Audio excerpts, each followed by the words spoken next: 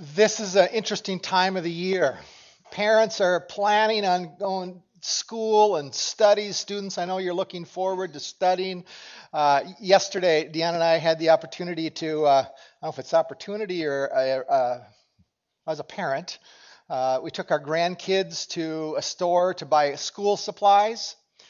And the time when the ding, ding, ding, you know how the cost of that. Parents, how do you afford it? That's my question for you. Um, yeah, $300 later, all five kids had their school supplies. But this is a time when fall is busy.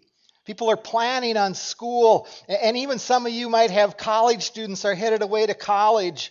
And I think back to when my kids were at school and away from home, and sometimes the anxiety of sending your kids to college, especially if it's a secular college, but it can be even a Christian college.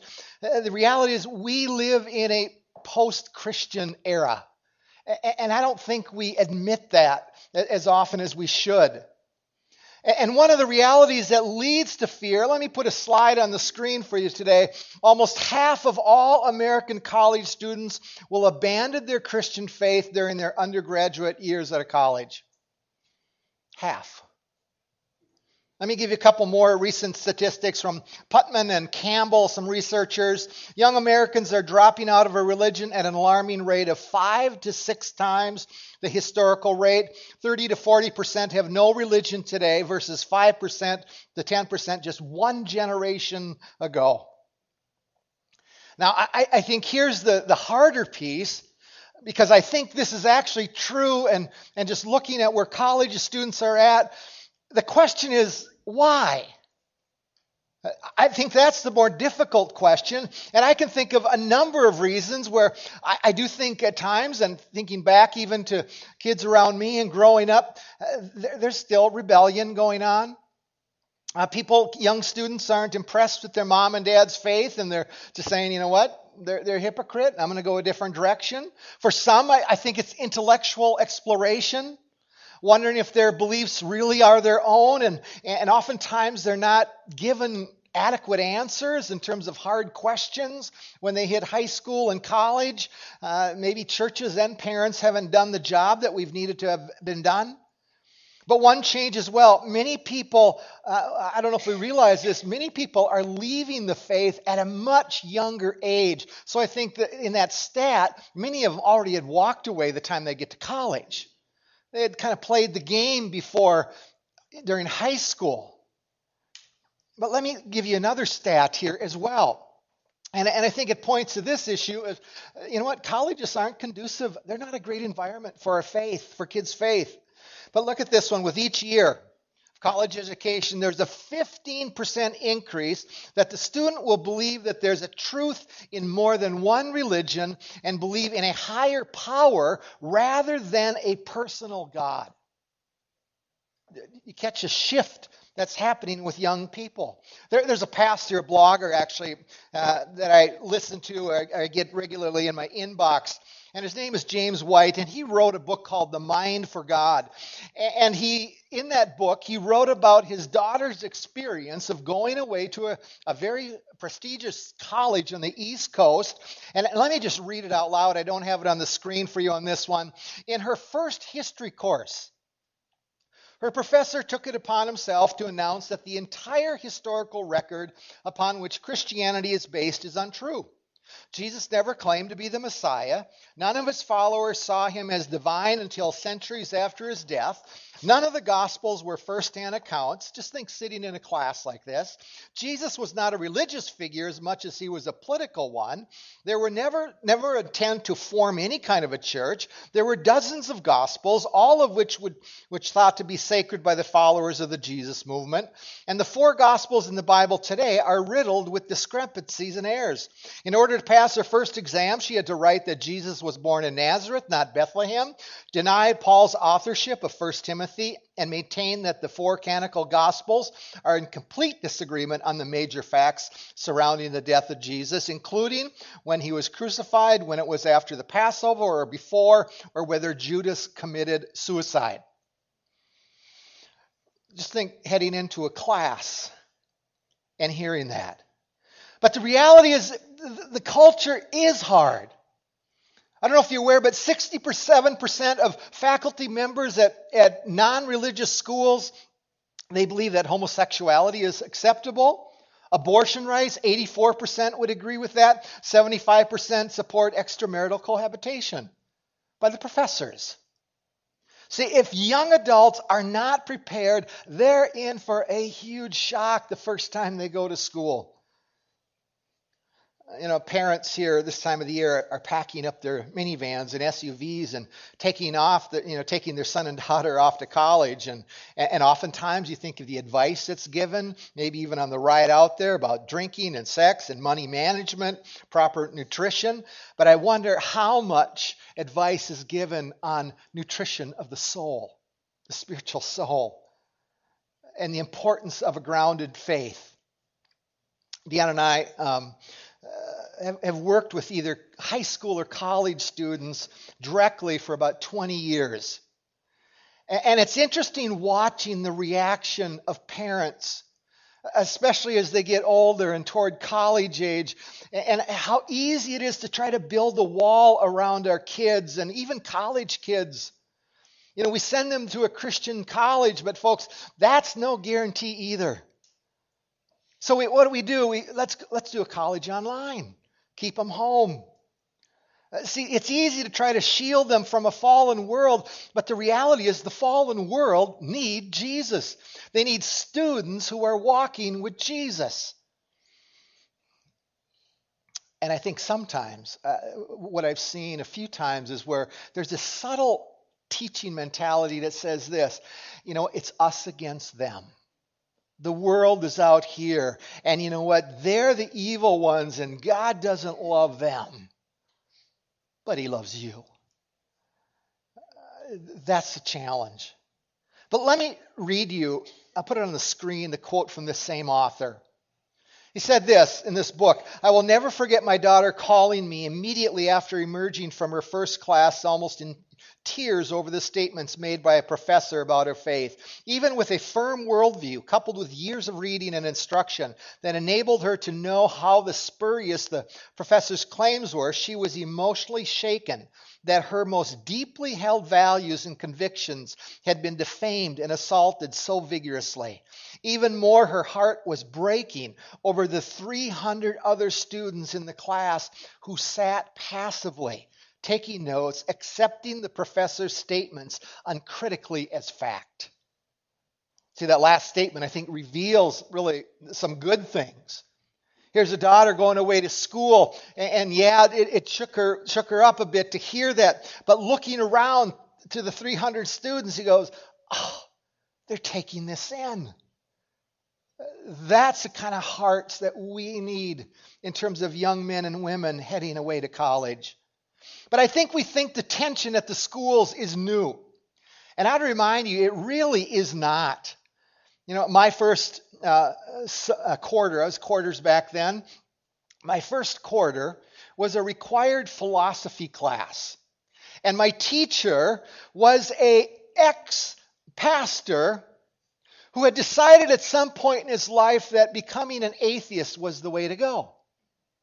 A number of us believers were in the class, and we argued we weren't equipped then, and the realization that by about week 2, we were silent the rest of the quarter. See, it's just not new. Matter of fact, if I fast forward to ending college, I went to that Christian college, St. Cloud State University, and it wasn't so Christian, but the last quarter of my time there, I was looking at a teaching degree, and if you're a teacher, you know this. There's a class called Human Relations. Some of you recognize what that is. It actually started a few years earlier, and it was the first diversity training in colleges, especially in Minnesota. And that last day of class, so the last day of that quarter in the spring, this class that ended with a video. And the video portrayed Christianity by a young man who was very judgmental. He wasn't all that loving. He wasn't all that caring. And it came across as highly offensive, the Christian faith, to the rest of those people in that class. And I was, myself and one other guy, we were kind of ticked, okay, because the video ended and the class ended, and the next week was the final. And we went up to the professor after the class and said, that wasn't fair. And he just kind of shrugged his shoulders and just kind of said sorry, and that was it. See, the reality, though, is that we have environments that are pushing back against the faith of people. Now, I think here's the reaction at times. As parents, if kids are walking away, we want to look at within the church and we say, you know what? The parents, obviously, they didn't, and then we fill in the blank with some answer. But here's where I got to call us back to something and remind us that it's not just a parenting issue. It's also a church issue in terms of having our students and young people walk away and toward a deeper faith. And here's where I want to get pretty pointed here. I want to say this, is that we must understand that the health of a church, the environment of disciple making, is not determined by how many we have in our youth ministry or in children's ministries. The health of the church is determined by the spiritual health of the adults in a church.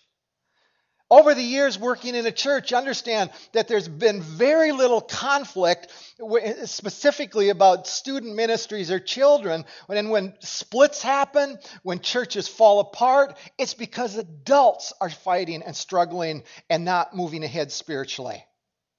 That's the challenge for us. And this morning, there's really a call that we want to take some time over a couple weeks and call us back to the idea that we are called to create an environment that is making disciples, that's walking with people and helping them come to know Jesus as Savior and growing in their faith. And when they leave the home, that they're equipped to be a part of kingdom work. Now, I got to point and invite you to something else as well.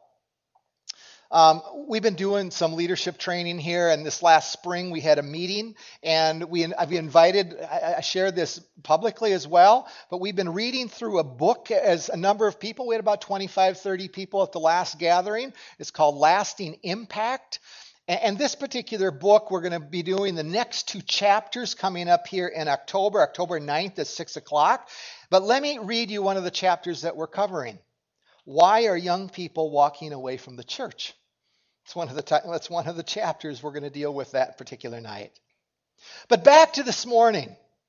We want to step out of Mark for a few weeks to remind ourselves of what really the goal is of a church. And the goal is to gather together. Yes, we're called to worship, but we're also called to make disciples that are making disciples. And remember, my illustration here has been this consistently.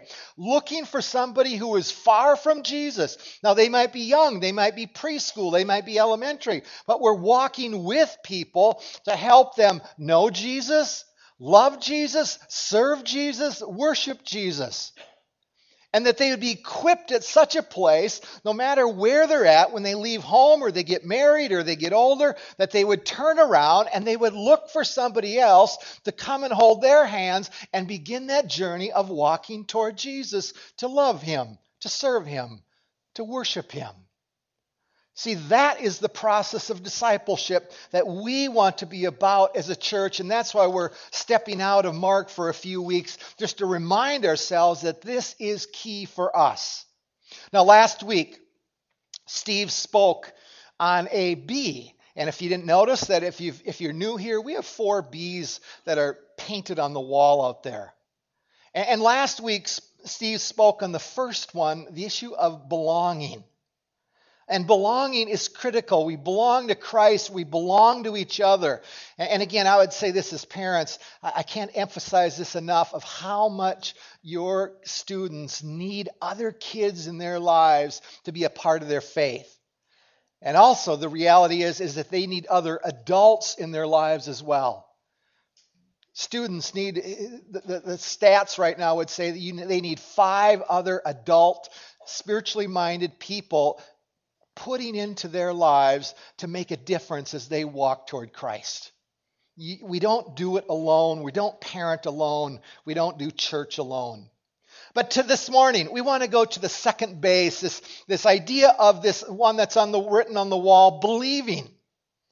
And to begin with, I would say it this way. We are called to believe, and believing God. It's a part of who we are. Now, again, today is not exhaustive. I'm just kind of skirting the surface on it, actually. We could spend weeks on this topic. But here's the confusion. So many people believe about God. They believe information about God. They believe facts about God. They can memorize Scripture. They can attend church regularly, but there's an issue of we can believe about God, but do we believe God? See, that's a very different concept, believing about Him versus believing Him. Because one can have the facts, the information, but never have a personal reality within the heart. Matter of fact, earlier in Mark, that we're going through the book of Mark, Jesus went after some people where they didn't have in the heart. Let me show you Mark chapter 7. Look at verse 6. And he said to them, well, did Isaiah prophesy of you hypocrites? And as is written, these people honors me with their lips, but their heart is far away. In vain do they worship me, teaching as doctrines the commandments of men.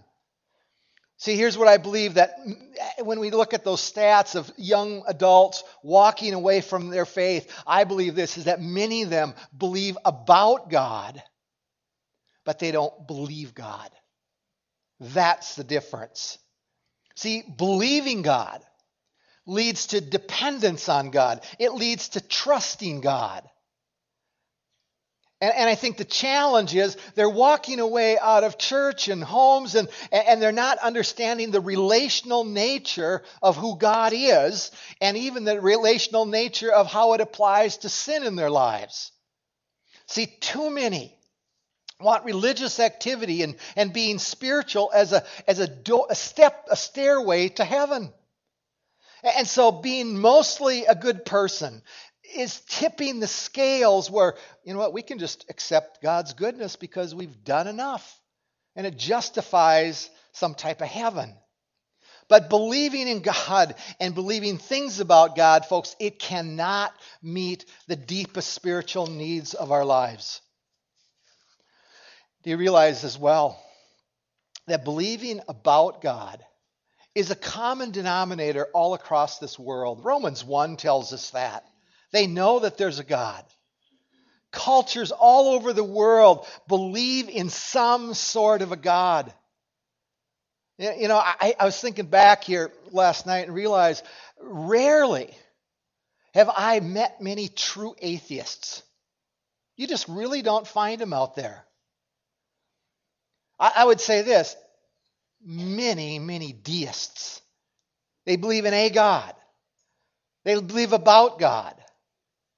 And that's really functionally a deist. But see, the idea that just believing in a higher power gives a pass to heaven, that is not the same as believing God. And that also applies, by the way, toward Christ. What we believe toward Christ and Jesus. See, many believe that Jesus was the Son of God. He died on the cross for their sins. He rose bodily from the grave, but they don't believe God. They don't believe Jesus. Matter of fact, look at James 2, verse 19. Very hard passage here. You believe that God is one, a triune God. You do well, but even the demons believe and shudder. Now, do we have to believe about God if we're going to be a child of God? The answer is yes, but it's more than that. See, God's calling us to believe Him. See, God has introduced Himself as a creator of this whole universe. And He's told us that He is infinitely wiser and infinitely bigger and more glorious than we ever are. And it's because of that that he comes and he tells the world, believe me. Not just about me, believe me.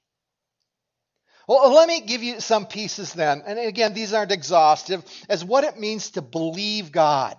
3 bullets here to end here today. The first one is this, that only God has the right to decide what is good and what is evil. Now, here's the deal. If we believe him, we end up giving the authority over to him. His reign. It's his world. I understand this sin entered the world, and Adam and Eve took it and they ran with it, and they claimed the right to be their own gods, to be a god. And the challenge for us is that we live in a culture where we've slid to the point where this world and this country is filled with people, for example, of this. We can vote on what is morally good and morally evil. So if you get 51%, this thing is evil. If you get 49%, you didn't win. You see the challenge that we have. Who's deciding what truth really is? People want the right to define what is loving, what is hateful. People want to define what is normal in our culture. People also choose to use experience and emotions at times to define what is right. Well, I believe this. And what ends up happening is that they end up denying, and to say it this way, they deny a transcendent truth. That truth does not come from man. It comes from God. See, the challenge for us is, what do we do with that? Are we teaching our kids about God is the God of a transcendent truth? If one believes God, we have to believe that he defines what is good and what is evil. But there's another point here for this morning as well. That next bullet in your notes. We must believe that the Word of God comes from God and it reveals the heart of God. See, believing this book is the dividing line between many churches of today. If this is from God, or it's just it's some nice suggestions to live by. And if it's just suggestions, then you can pick and choose which ones you want and you don't want. But the challenge for us is that if we are going to be a church that disciples people, allow the Spirit to change people, this book is important. And we must believe that it comes from God.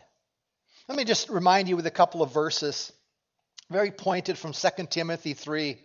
Look at verse 14. But as for you, continue in what you've heard, you've learned, and have firmly believed, knowing from whom you learned it, and how from childhood you have been acquainted with the sacred writings, which are able to make you wise for salvation through faith in Christ Jesus. All Scripture is breathed out by God and profitable for teaching, for reproof, for correction, and for training in righteousness, that the man of God may be complete, equipped for every good work.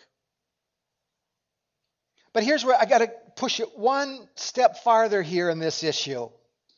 A lot of Christians want to take this book and make it just a book of principles. And it's more than that. It reveals the relational heart of God.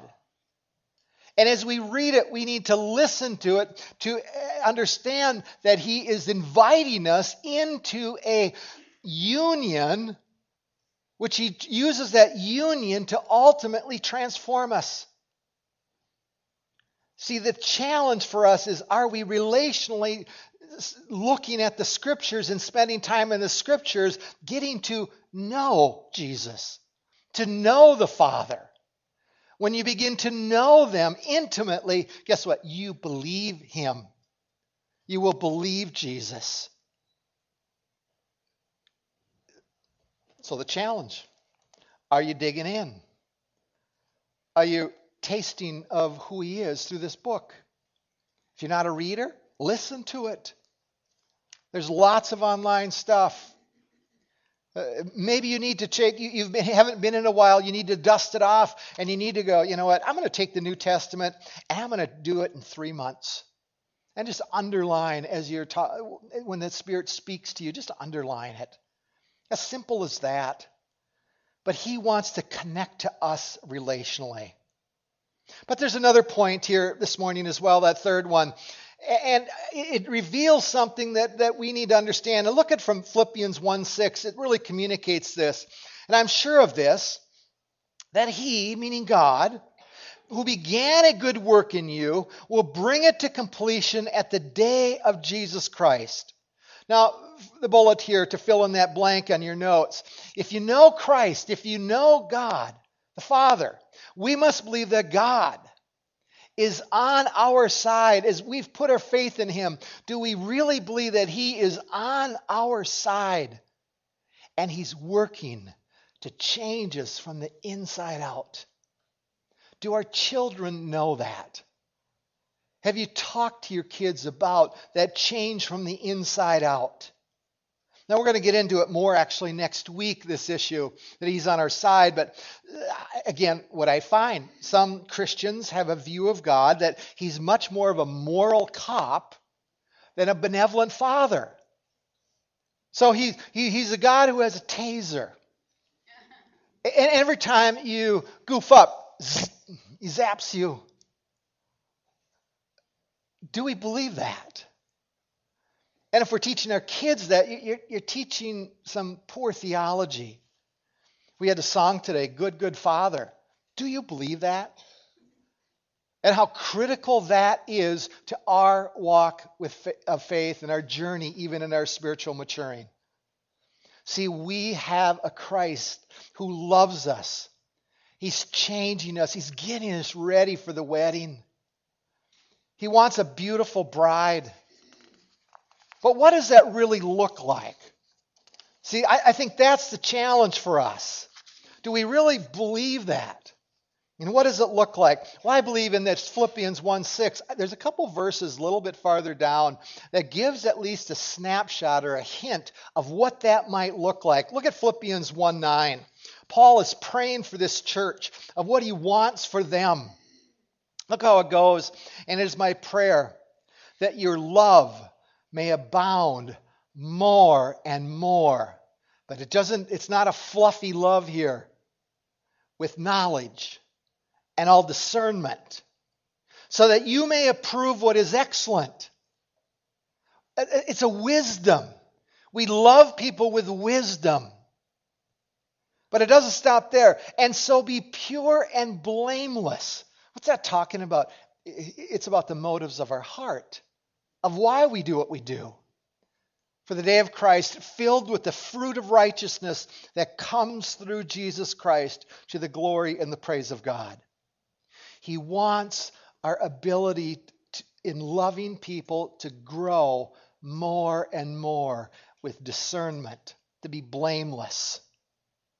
But see this, do you believe that the God of this universe wants to change your heart? And ultimately, it's going to change the outside. But he wants to work from the inside out and change you. Do our children know that?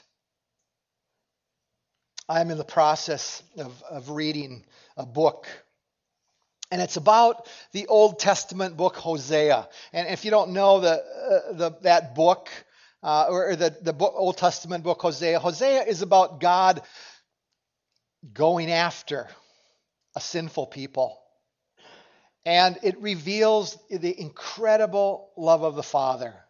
It's really an incomprehensible type love when you read that book. But he was pursuing, that book tells the pursuit that God has for his people. And the question for you and I, do we believe that God is pursuing us? Wanting to pour his love into us, change us? Matter of fact, in this book that I'm reading, it's called this, Pursued, God's Divine Obsession with You. Interesting title.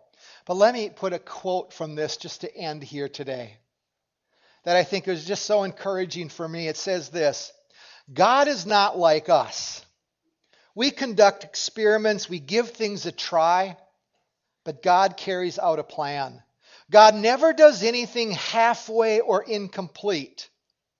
When you doubt and struggle, when you falter, when you fail and fall into sin, when you lose your temper and say things you deeply regret, when you give up on yourself, when you do the same sin for the 337th time, when you quit rejoicing in God, when your friends give up on you, when your family gives up on you, when you fail to see how your life will make a difference, when you feel worse now than when you first came to faith, when you've quit, God won't quit on you.